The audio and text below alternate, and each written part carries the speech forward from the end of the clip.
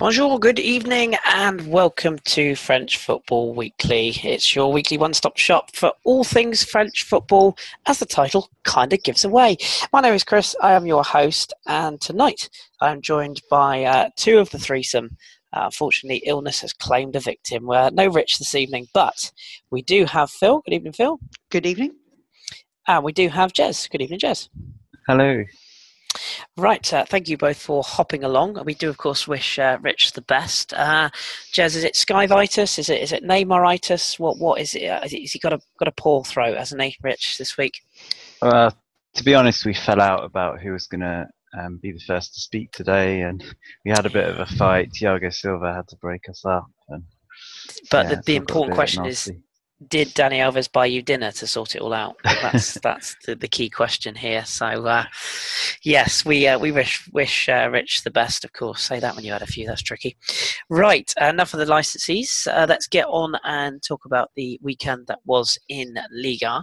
As usual, we're going to pick out three games. And Jez, I will start with you because the weekend got off to a flyer on Friday. It certainly did for Monaco, and it certainly didn't for Mr. Bielsa's Lille.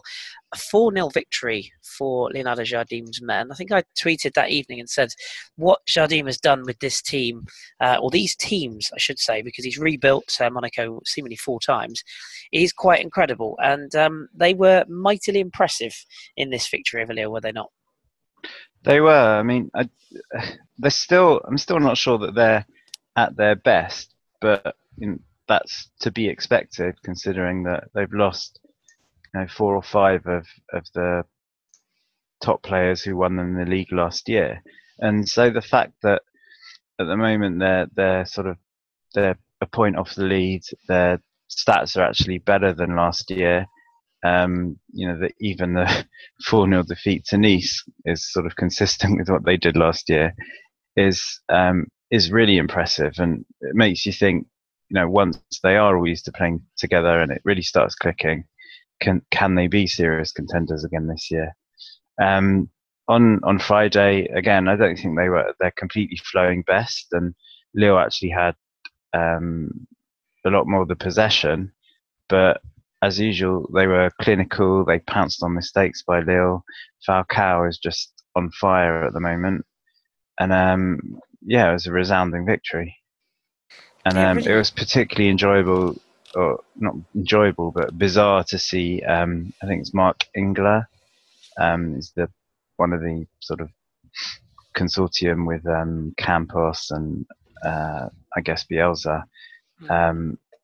saying that he was really happy with Lille's performance because they dominated the French champions because they had more possession, which suggests that despite being at Barcelona for the last 10 years, he doesn't really understand football. People with a lot of money owning football clubs not understanding football. I can't believe that for a second. Surely that doesn't happen.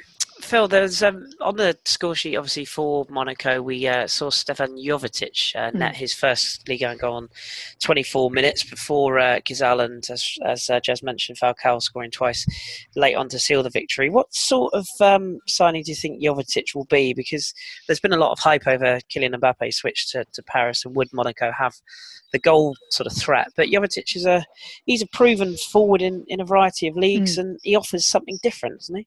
Yeah, and I think what's kind of interesting is because Mbappe was a bit wingy, but what's happened here seems to be that they've stuck to a 4-4-2, which in a sense feels old-fashioned but isn't when you've got that kind of quality all over the place. So the fact that they started with Falcao and Jovetic next to each other was kind of an interesting move, and that kind of bodes well for obviously going forward as he settles in and they're fighting on 2 or more fronts with the domestic cups as well.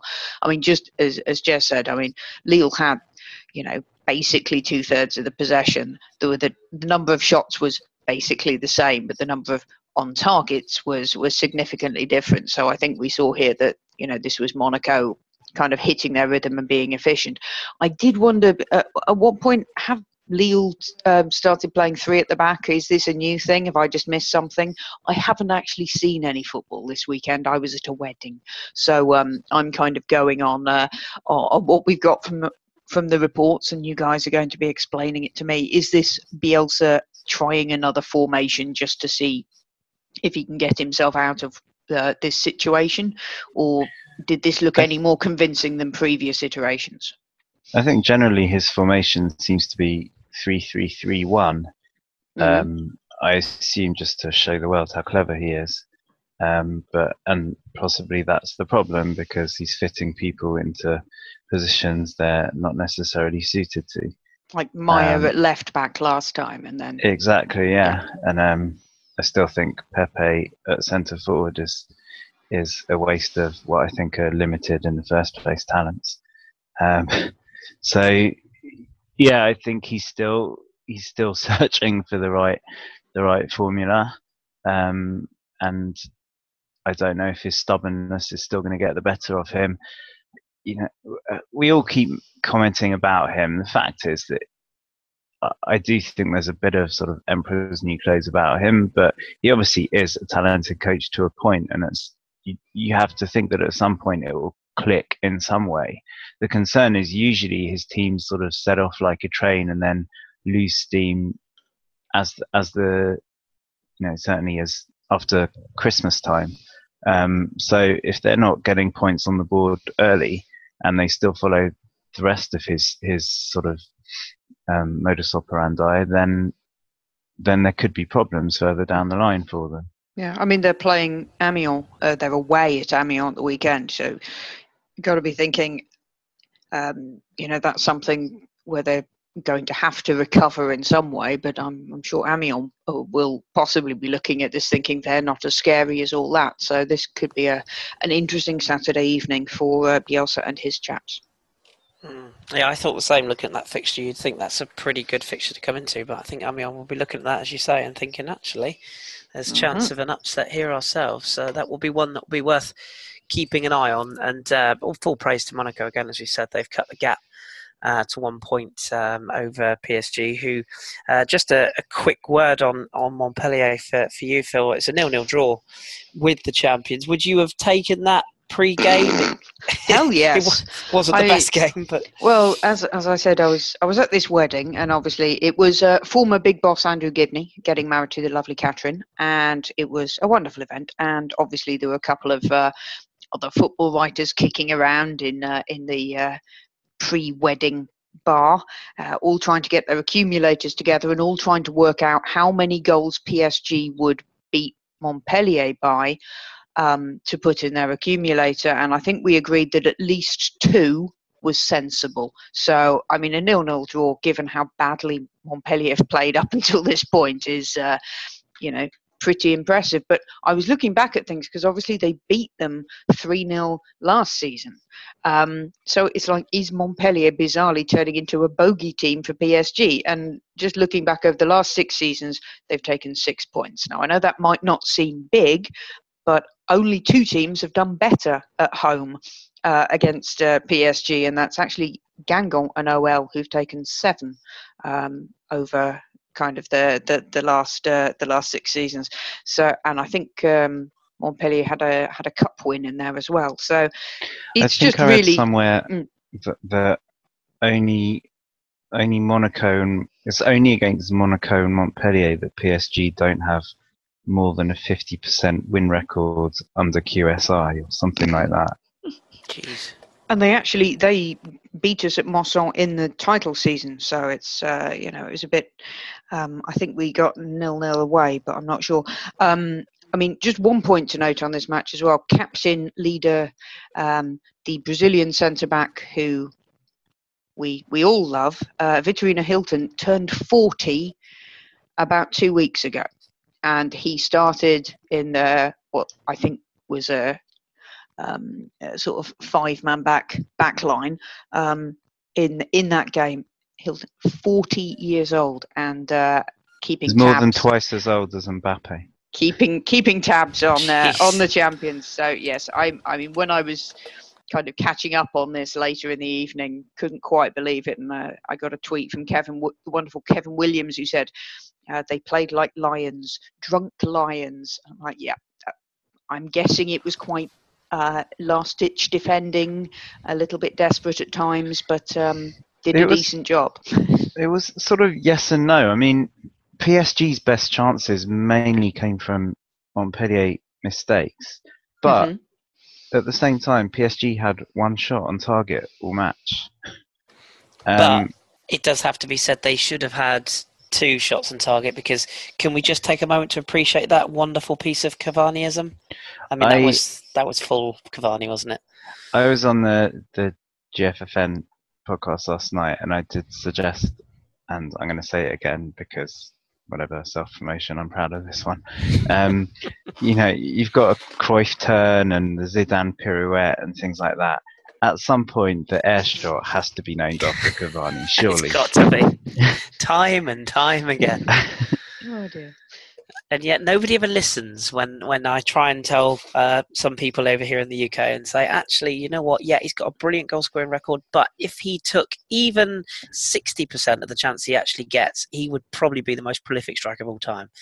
But no one listens. No one listens. But, we'll come back I would also just very quickly, again, mitigating circumstances slightly for him are that, again, just as you said, we'll sort of touch on it later, but the front 3 were Mbappe, Draxler and Cavani, and I think they exchanged maybe 6 passes between them all match, and Mbappe was in a particularly selfish mood on Saturday, whenever the match was.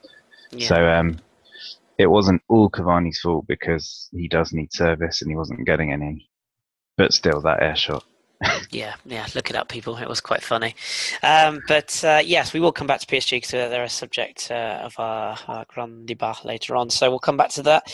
But we'll move on to our other focus games. Let's move along to Bordeaux. Jez, you wanted to give a little bit of praise where due here. Bordeaux winning 3-1 against Guingamp on Saturday night. Francois Camano, Mendy and Jonathan Cafu. With the goals there, Saliba with one back for Guingamp. But Bordeaux are quietly sort of going about their business this season. I can't help but think that it's the reason, or maybe this win was because I bought their 3rd shirt, which is delightful, last week. So I think it's all down to me personally. But shirts aside, they've been impressive, haven't they? And they were again in this game. They're up to 3rd this season, still undefeated, one of only 2 other clubs, or 2 clubs to be undefeated. They look quite smooth at the moment, don't they? They do. They look hard to beat. They look certainly sort of from the midfield onwards. They've got, I think, a really decent group of players, talented. Midfielders and forwards. Malcolm obviously is the player who's absolutely making them tick. He's sort of a class above. And no, I'm not saying they're a one-man team, but he's the one that that provides the sort of moments of magic that can turn games. And, the Lyon match was an example, and Toulouse as well, where, without him on the pitch, they probably would have come away with, 1 point instead of 4. But they're playing some nice football. They're playing for each other. Camano and Malcolm seem to be combining well. Depreville not quite clicking yet, but I'm sure it will come. You've got players like Mendy coming on, and he's a very different kind of player, but also effective. And it was nice to see the way he sort of ran into Gouvenec's arms after he scored to show a bit more sort of spirit there. Midfield, you've got talented players like Vada and Placil, who's obviously getting a bit old, but these are still decent players who are being kept out of the side at the moment. So the midfield's working effectively as well. And I think Costil is an excellent signing. I think he kept them in the game against Toulouse in the first half, and he saved a penalty this weekend against Guingamp. I think, as good as Carasso was, I think Costil is and his experience and talent is sort of providing the foundations at the back for the rest of the team to move forward. And I can see them doing some damage this season. We had one of the questions we had in was from Peter Singh, who asked if this is the best Bordeaux team we've seen since the 1999 season. And he says, the only problem I see is the defence, but time will tell. And it'll be a test against PSG on Saturday. It certainly will. That's the match I've got a big kind of circle drawn around for. It looks like it could be a really, really interesting confrontation. It's at the Parc des Princes, so you possibly give home advantage, but given what's just happened, and obviously a tricky match against Bayern tomorrow, that could be a real test for PSG if Bordeaux come at them, because the defence, they've not, in a sense, overall done that badly. There's been obviously some big scores against them, the Lyon 3-3 and things like that, but they've got a reasonably stingy defence, so it'll be interesting to see how that game pans out. Yeah, I guess. Sorry, go on. No, go on. I was just going to ask you about the big elephant-shaped Brazilian in the room. I was just going to ask you if you think that keeping Malcolm is key to the success. I mean, obviously we've touched on the defence there, as Phil said, but is it a case of Malcolm or bust? I mean, if he goes, we've seen what a high-profile sort of departure can do to a club at certain times. Is it key that they can build around a player like that rather than just selling him as they have done in the past with some of their best assets? I think they've pretty much said to him, "You can go next summer." I think he was quite tempted to leave this summer, and Gourvenec sat him down and said, "Come on, give us one more season, and we won't stand in your way next year." So, in terms of long-term plans, I don't think they should be building a team around Malcolm. But if he stays fit this year, I don't think he'd go in January. No. And if he stays fit this year, then I do think they could certainly not even challenge. I think they're relatively comfortable for a place in Europe, but even a Champions League place. And they've got a lot of good young players, etc., coming through, and presumably when they do sell Malcolm, presumably in the summer, they would get quite a lot of money for him, so would be able to, they've done sensible recruitment in the past, we've seen. That's how they got him in the first place. So that would suggest that they'd be able to reinvest, and if they did have, the carrot of European football to offer to his replacement, then that would obviously be another good incentive to have. And of course, if we could get the Brazilian sort of centre forward lineup of Fred, Malcolm, and Joe, that would be quite the setup, wouldn't it? That's what I'm holding out the hope for. But yeah, fair play to Bordeaux. Got Monaco on the brain tonight. To Bordeaux. Are we all liking that kit, by the way? The third kit, the pink one. Do we like that or not? Fantastic. I think. It is a cracker, isn't it? Yeah, it is. I had to get that in. Sorry. Okay, the collection continues. Yes, so Bordeaux very much on a decent run, and then that brings us to our final game we're going to cover, which is Lyon, who hosted Dijon on the Saturday evening. Jez, this was it was nuts, wasn't it? This game, absolutely crackers. Don't think anyone really saw Dijon coming away with a point in this game, but that's exactly what they did. Nabil Fekir, the new streamlined Captain Fantastic Nabil Fekir, putting Lyon in front. Sliti with an equaliser from the penalty spot. Xhaka then put Dijon in front. Aour, who we'll come on to in a second, got his I think it's his first appearance for Lyon, first start anyway, getting on the score sheet in the 60th minute. Mauro Diaz putting them 3-2 up on 63 just 3 minutes later, before Yambere equalised just 2 minutes later after that. A crazy 10 minutes and a 3-3 draw. What do you even make of it? I mean, do you think this is a sign that Lyon maybe still have a coach who's not quite at the level he should be? Or is it more about the youth and sort of that element of it where Lyon just couldn't close out a game that really they had enough chances to win comfortably? I think it's a bit of both. I think Genesio is sort of a bit of a weak link there. But I think it's just also the nature of a very young team. I mean, with Depay, who's not exactly ancient, not playing, it sort of brought down the average age even more. And I just think that's it. I think probably what summed up the match, possibly more than anything else, was kind of on 24 minutes, Mendy brings down Kwon for a penalty, and half an hour later, Kwon brings down Mendy for a penalty. It was symmetry.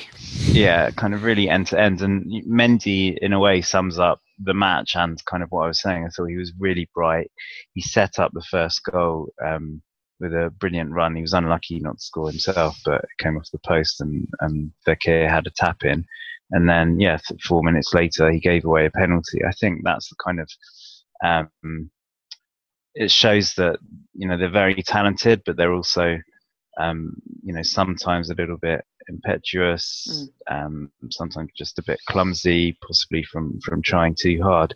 I still think there's a very talented team there, but I think it's sort of growing pains. And a couple of the Dijon goals came from really good, beautiful deliveries into the box as well. It must have hurt Lille fans watching to see two of their players. I can't remember if they're both on loan or one's on loan, one's signed permanently with Dijon, but two of their players scoring for Dijon when they've scored one goal since the first week of the season. But Xhaka's header was lovely. It wasn't a great defensive performance from Lyon at all, but they're going to be fun to watch this year. I think unless you're a Lyon fan. Well, this is the thing for the neutral. They've already had 2 3-3 draws because there was the Bordeaux game as well. So we're saying, this is frantic, this is fun, this is chaos. Of course, the Lyon fans would like exciting would be fine, but using the word chaos, implies that this is kind of impetuous, inconsistent. Anything could happen. You're never going to be safe on a score line, as we saw in the Bordeaux match. I mean, here they had to come back a couple of times, as it were. But it just gives you the sense that yes, it is a team that isn't quite ready yet to be as consistent and as solid as the fans want it to be, and clearly that the manager would like it to be. There's still going to be the occasional oops moment, and that makes it great for the neutral, but understandably a little exasperating for their supporters. Well, can I just say quickly, I might be reading too much into this. I haven't read it, but it's just from what I've seen. And no one picked up on it, but I think when Lyon got their penalty, it looked like Diaz and Fekir were having a bit of an argument about who was going to take it. And when Diaz scored it, and all the players sort of bundled in, I think he did sort of point at Fekir to kind of give him props for letting him take it, which is interesting in the context of also up the road. Presumably, Aulas is going to offer Diaz a packet of biscuits to let Fekir. I don't know. I don't think that's I have one question then for you both before we wrap up on Lyon. Just a short answer from you both. What does it take, or what will it take, for Lyon to essentially get to a position where Monaco were last season? Because nobody expected Monaco to do what they did. They came kind of out of nowhere, albeit with, let's be honest, a much better coach than Genesio. We've said that before. But what does it take from Lyon to take that next step to being legitimate title contenders, if not challengers? What do you reckon, Phil? I think it would be a better coach. I've written that script for you there. Well, but I mean, you can say, another 18 months, but, of age, of experience on all of them, but it still looks iffy. And yes, I mean, it is down to the players being younger, being impetuous, being inconsistent. But if you know that's what they're like, you should be able to kind of plan to make that less of an issue. That's still something that's kind of Genesio démission hashtag maybe out again. So I think that would be sort of the natural change. Who they bring in, God only knows. But there you go. Bielsa, that would be hilarious, wouldn't it? Harry Redknapp is definitely the one in the frame. No, let's just not even think about that for any seconds. Jez, do you agree? Is it a coach issue? Is that the biggest thing, or is there also a recruitment element that's still needed in Lyon? I mean, a bit of experience maybe.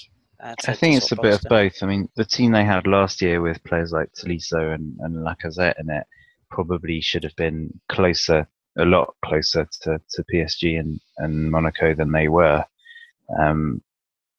As good as brilliant as Nice were last season, I think Lyon on paper should have been getting that third place last year. This year they're in transition. They're a young team, and that PSG obviously with the money they've got, and Monaco's team from last year was pretty special. Whether it's by luck or judgment or a bit of both, they had some stunning players, and the amount that they've sold quite a few of them for this summer sort of backs that up. Lyon, I think, have got some very talented players. They've got some extremely talented young players to come in, but it's difficult to see how they can compete with PSG and with Monaco as long as Rybolovlev stays and keeps pumping the money in. Unless they really have a sort of not a windfall, but whatever the sort of player equivalent of a windfall is, they discover someone as talented as an Mbappe or something like that. And the other thing with Lyon is, even more than those other two teams, they do seem to need to sell once these players have bedded in and really impressed for a year or two. So I just think they'll struggle to find the consistency of squad over 2 to 3 years in a row to really challenge. But I still think that with the setup they've got, the stadium they've got, the chairman they've got, the academy, the money that they do have to invest, I think they should be looking at least third, fourth place year in, year out. Obviously, there's a chance that Marseille could overtake them money wise, but I think Lyon sort of well ahead of Marseille at the moment, and if not challenging for the title, they shouldn't be performing as badly as they were last year. Yeah, aiming higher. I think that's the key, isn't it? And how they go about getting higher, that's going to be the subject for another time. But good to see Lyon and Dijon serving up a feast of goals in the league that doesn't produce goals ever, if you believe the media, of course, which we don't. Anywho, let's quickly run through the other results on the weekend. Also on the Friday night, Nice faced Angers. Had to come from 2 goals down, actually. Pavlovic and Toko Ekambi had 5 Angers into a surprise 2-goal lead, but Balotelli penalty and an own goal from Traoré with 15 minutes to go got the level score in that one 2-2. We mentioned Montpellier's draw with PSG as a 0-0. Caen picking up a vital home victory.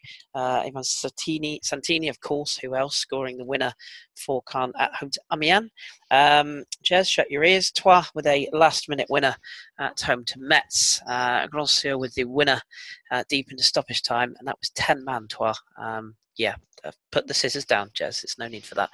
And St Etienne. No, we were absolutely. I mean, we weren't robbed because we didn't score and they did, but we pummeled them all match. Their goalkeeper was amazing, and then they got the points at the end. Good for them. It's annoying. Yes, yeah. I tried to be gentle, but you've gone in, you've dug deep. St Etienne playing out another thrilling game of the weekend. Actually, a 2-2 draw on the Sunday at home to Rennes. Beauregard with the opener for Rennes, equalised by Gabriel Silva, a summer signing, before Wabi Kazri getting Rennes back in front, and then friend of the pod, Jonathan Bamber. He doesn't even know he's friend of the pod, but he is, with a penalty to equalise on 17 minutes before the previous goal-scoring hero, Gabriel Silva, was sent off in stoppage time. And finally, on the Sunday, Nantes with a 2-1 victory over Strasbourg.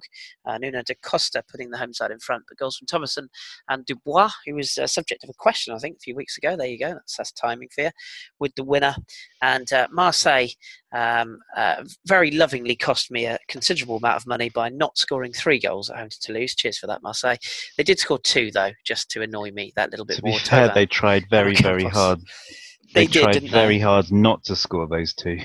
Which made it even more annoying, because they sort of reeled me in and made me think that actually the bet was on, and then they just decided to not score a third. So cheers, Marseille. It's worth looking up Dubois' goal as well. Yes, his first ever Ligue 1 goal, which was just a sort of 35-yard tap in. Yeah, as you do. Yeah, 35-yard tap. You got to love those. So that was the results from the weekend. A quick sort of glance at the table just to keep you in the picture. PSG and Monaco out in front. Just a point gap now. 7 played, 19 from the 7 for PSG, 18 for the 7 for Monaco. Bordeaux up to third, 15 points at Etienne, and Marseille fourth and fifth, with Nantes, Lyon, Cannes, Nice and Guingamp making up the top 10. Down at the bottom, reading from the bottom up. Sorry, Jez. Metz at bottom with 3 points, with just the one win from their 6 played, 3 points there.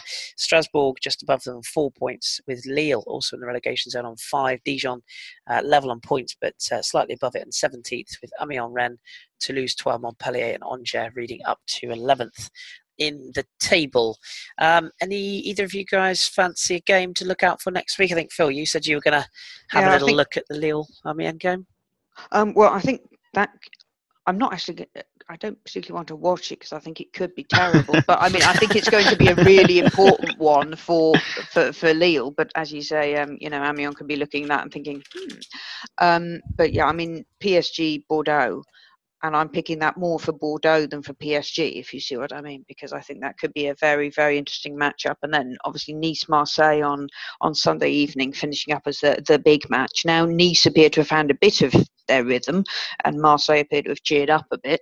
That also could be a very interesting game. Obviously, Marseille are away at Salzburg on Thursday in their next Europa League clash, so they'll be busy midweek. But I still think that could be an interesting one as well. Decent weekend of games, actually, isn't it? When you look at it, there's quite a few fixtures that I wouldn't say jump off the page, but certainly have. Well, they're on the page. Let's put it that way. There's a couple of, relegation battle is a silly thing to say at this stage, but there's a couple of matchups between the teams down there, not just Amiens, Lille, but also Dijon, Strasbourg. So those are kind of games where somebody else could pull themselves out of things a bit, because if you look down at those kind of the lower end of the table, Dijon, if they've started scoring, that's what saved them last season. So that could help to obviously bring them up the table. And obviously Rennes have got a decent figure in the goals for column. They just have a less good figure in the goals against column. So I think the multiplex is going to be interesting, because there's 2 games there that could see a bit of shifting around at the bottom, and maybe some distance being put between them and danger. So that should be just an interesting one overall. Indeed. And there is also a busy week for French clubs in Europe.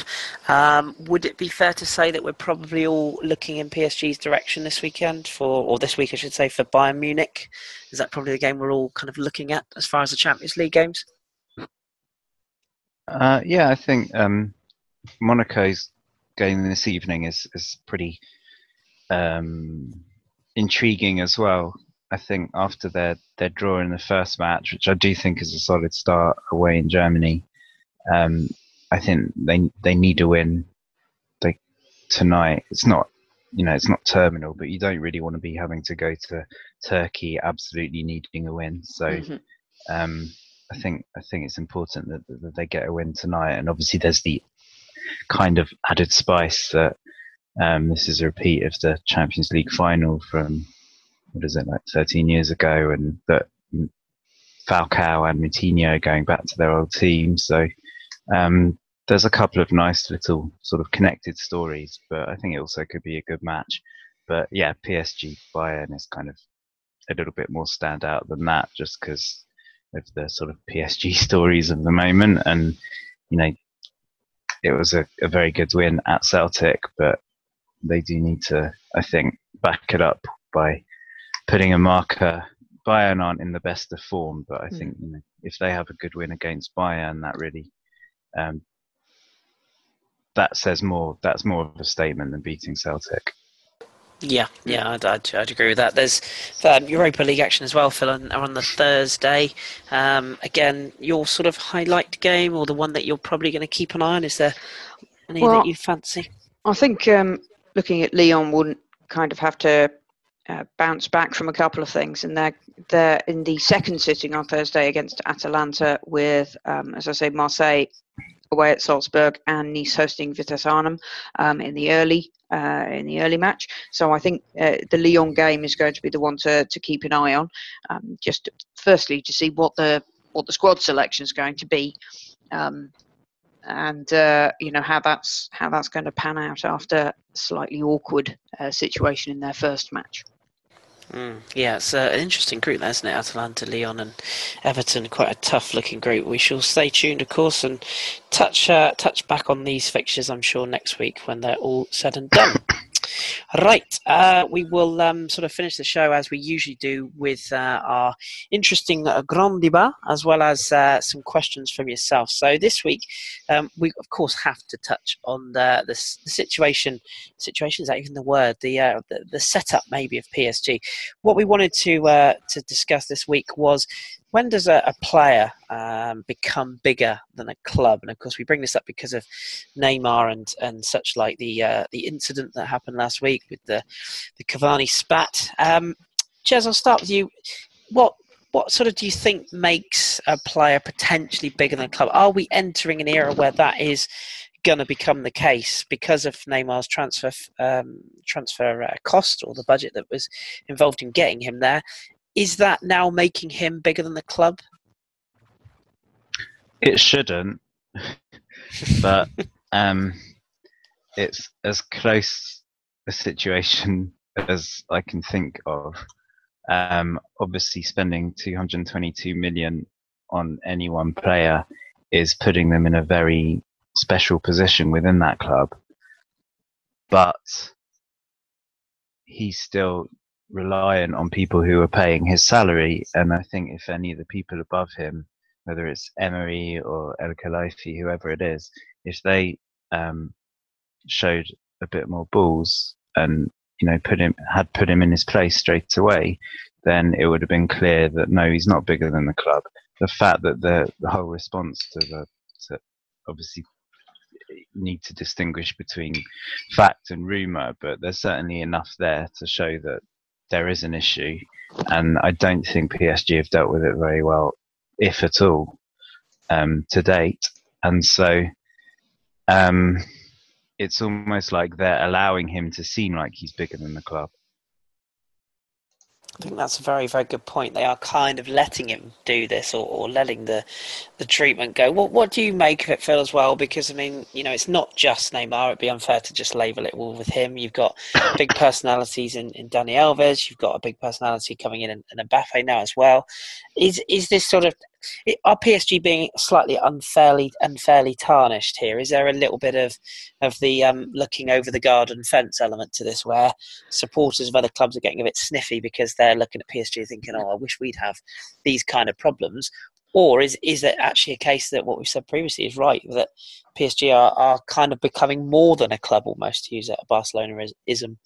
Well, I think some of the, in a sense, it's the Barcelona history which may be a big part of this, because we saw that the El País report talking about the €1 million sweetener and all of that business, which I said this all bodes massively well. But then other people were saying, yes, it's the Spanish press talking about Neymar, so you can't take it that seriously. I don't even know if this has been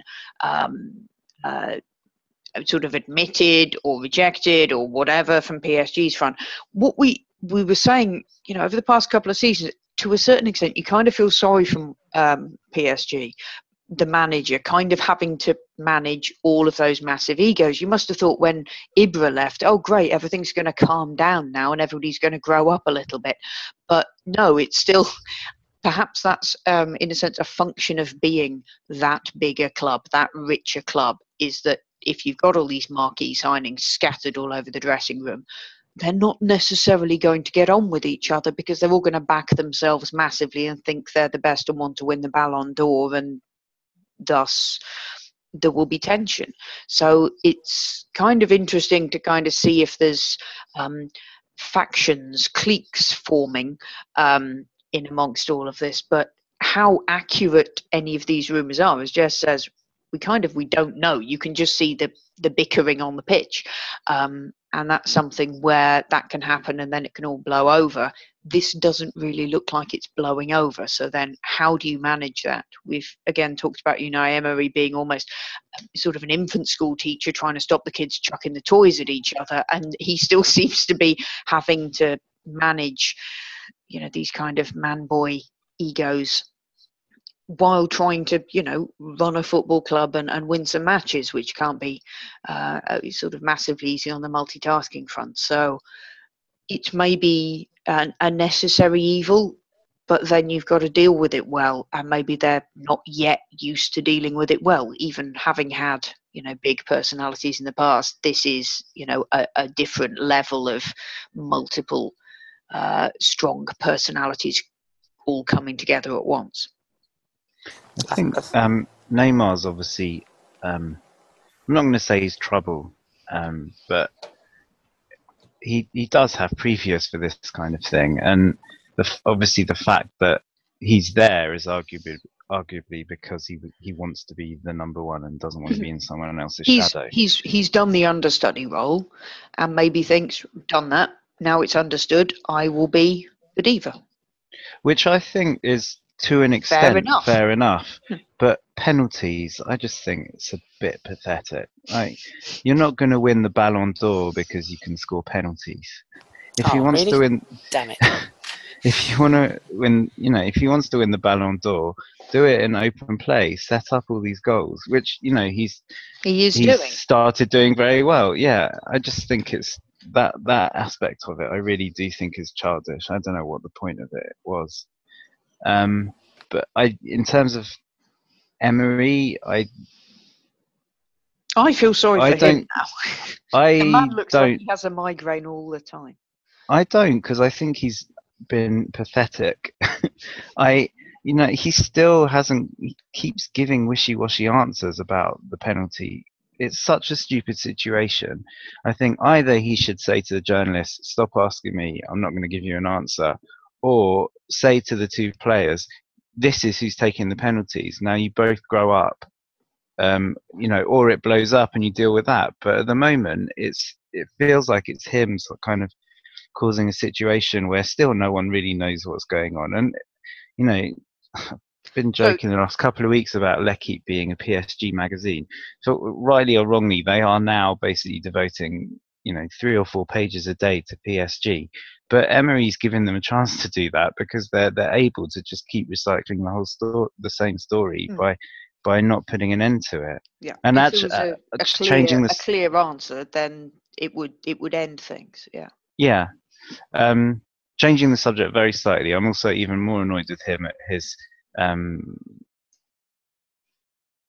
line up against Montpellier. I can't believe that Motta's 35, and it's no offence whatsoever to Montpellier, but clearly the most important match this week is Bayern Munich. And I can't believe he's still playing. Rabiot, he's got a couple of injury, a couple of niggles. Motta, who's 35, and Verratti again and again and again. Still sticking with Draxler, who's I think lost quite a bit of form. It's not like they've got a threadbare squad. And playing Montpellier would seem a good time to throw Nkunku into the middle or something like that. It's not like. Exactly. I mean, one of the rumours from El País, whether it's true or not, and this one does probably have a ring of truth to it, is that a lot of the players, when PSG realise they're going to have to offload players, the club did seem quite happy to very quickly say, right, him, and him, they're the ones we want to get rid of. So you can imagine why they're not happy, but they are still there. Why not play them? Allow them to prove a point. It will benefit the team, the club. Put a couple of million on the price tag. Exactly. So some of his decisions really make no sense to me. And connected with that, and I think for me it sort of touches on what we said about Mark Ingler earlier. I felt it since they came in. And, it's nice that he's hands-on and gets involved in stuff. I'm still not sure El Khelaïfi knows anything about football apart from how to buy players. And a lot of these kind of battles of egos are pretty predictable, I think.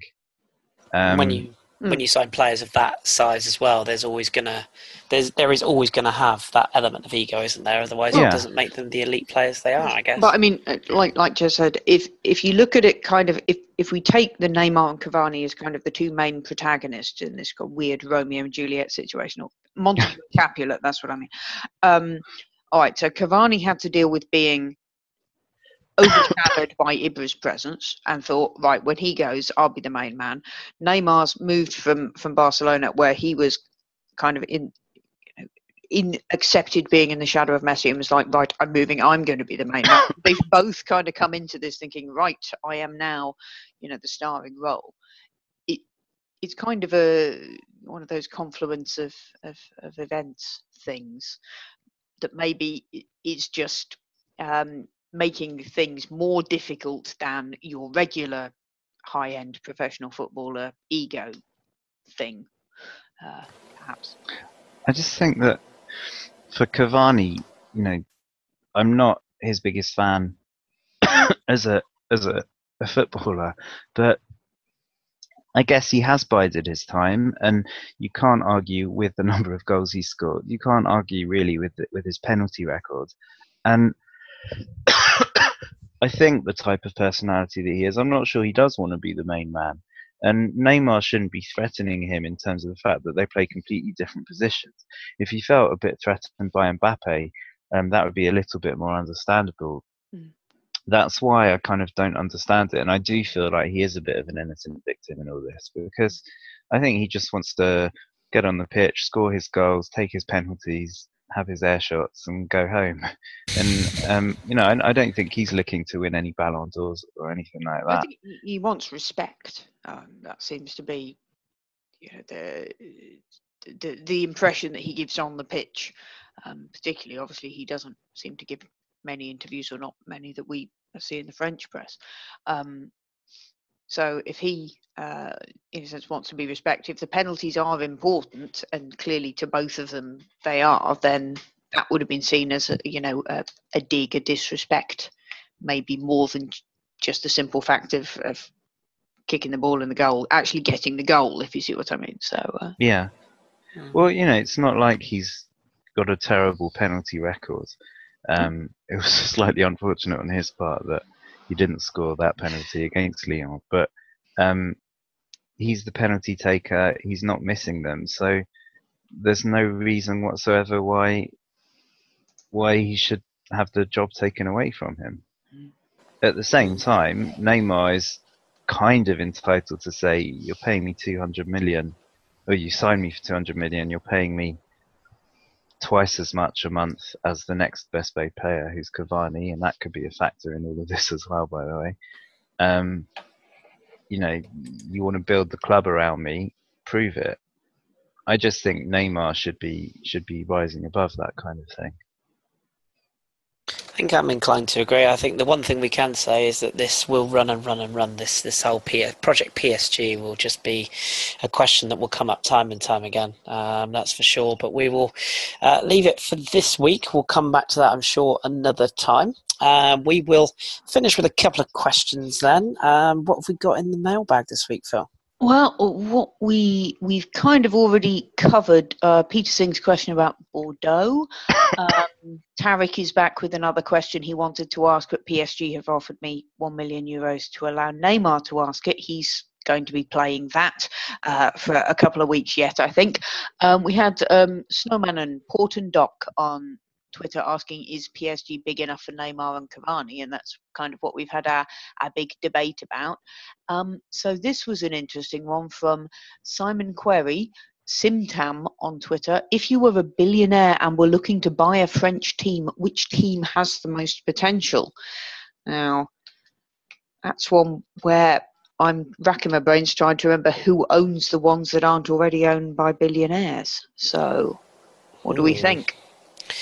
Can I just buy Lorient just to make sure that they're in Liga for forever? No, I suppose I suppose Marseille's the logical one, and obviously they got bought, so just because of the stadium and the history and everything that goes with them. I suppose it depends what you want from a club you buy. Do you want do you want history and tradition, or do you want the right city to attract the fans to, or do you want a project that you can build, like a club literally built from the ashes? I mean, it's a really hard question. As far as Built from Liga the ashes suggests you're thinking Bastia. Oh crikey! Now that would be something, wouldn't it? But can you imagine that wouldn't end well, would it? No, Just no. wouldn't end Also, well. you wouldn't need to be a billionaire. No. You need a clean tax record, and you wouldn't need that much. I mean, Bordeaux, we were talking about earlier, look like a wonderful proposition. Would they be a good one to sink a bunch of money into and try to get them back to that domination they had in the 90s, in the 80s, 90s? So it's an interesting one to think about. Obviously, there have been the big buys we've had recently, PSG, the Lille change, the OM change. How and obviously the Monaco situation. Bear in mind they were in Ligue 2 when he bought them and brought them up. So is there anybody down in Ligue 2 other than Chris's beloved Lorient who might want something? Think about it, Le Havre with that academy. Auxerre, Sochaux, maybe those sort of sides. Well, the Le Havre academy, if they kept those players instead of selling them, which is the current financial model, how would that work out? If they had a bit of time to actually keep those players and build up with them, that would be maybe an interesting one. If you were a more conservative and forward-thinking billionaire than your regular billionaire. I have no idea how billionaires think. Anyway. I'm thinking it won't necessarily make me popular with Mets fans, but I think Strasbourg is quite a tempting club. Yeah, that's not a bad shout. With the history element of things. Yeah, history, really good support, good stadium, kind of lovely part of the world. Yeah, good kind of catchment area, with the sort of extra European aspect, close to other countries as well. I think it's a good question, though. It is a good question. Maybe if you fancy buying a French club, write into us and let us know who you fancy buying and why. Crowdfund. Yeah. Let's get a crowdfund going, and we'll all start Bastia all over again. Any other business we've got in that mailbag this week, Phil? No, kind of one thing I noticed while looking around on L'Equipe earlier, that Kevin Gameiro is not in Atleti squad for the Chelsea game in the Champions League tomorrow, Wednesday. He's played less than half an hour all season, apparently. If there's a couple of clubs looking around for needing a striker situations, and maybe Kevin might be on the move in January. Would that be an interesting change to see him back in Ligue 1? He would take him at Metz. Yeah, he'd do it. He'd do a job at several levels, you'd imagine.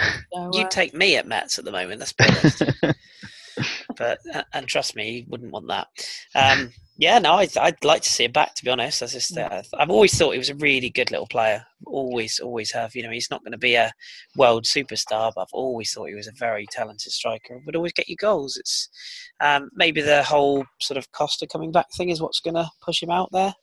Seems that way, but no, I think he'd come back. Where he'd go, be being pushed out anyway. So maybe in preparation for making a nice Costa-shaped hole to drop said Costa into. Apart from that, obviously we've got next midweek. We'll be trying to have a look at the Women's Champions League, which is kicking off round of 16 with Lyon and Montpellier, the two French representatives, and then we've got a Coupe de France round the weekend after, so the 7th and 8th of October. So we will be attempting to keep track of the Coupe de la Ligue. No, Coupe de la Ligue. There's Coupe de France in somewhere as well. Is that the following midweek? Damn it! Really? I think so.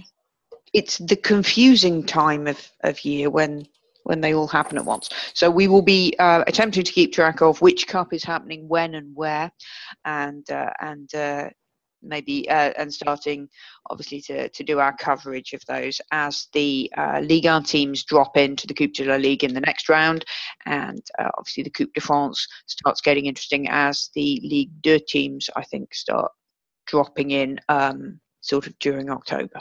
So there's also, I think it's this Thursday that Deschamps announcing his squad for the next couple of World Cup qualifiers as well. Right, so we can have the Benzema argument all over again repeatedly. Yay. Marvelous. I can't wait. Cannot wait for that. But maybe we could spend that week debating it until next week, or just maybe not. But yes, we will do our best to cover all that and more. And as you say, we've got plenty of European action going on as we speak, which we will endeavour to cover next week. So yes, until then, my thanks too, of course, to Phil and to Jez, and I'm sure they'll both join me in saying many congratulations to Gib. I may not have been around for all the time that he was with the pod, but he's a top man, and we have Instagram love, me and Gib. So it's always nice to interact, and it's always lovely to see two people really happy. So best wishes to both him and Catherine from the pod as well. But until next week, thank you both for your time, and thank you all for listening. You can follow us on all the relevant areas. Twitter is obviously the main prevalent place you can find us, and of course the SoundCloud page for when we release a podcast, and on Twitter at French FT Weekly. Tweet us your questions or thoughts, and we will get to them this time next week. So many thanks to you all, and we will speak to you very soon. Enjoy your French football.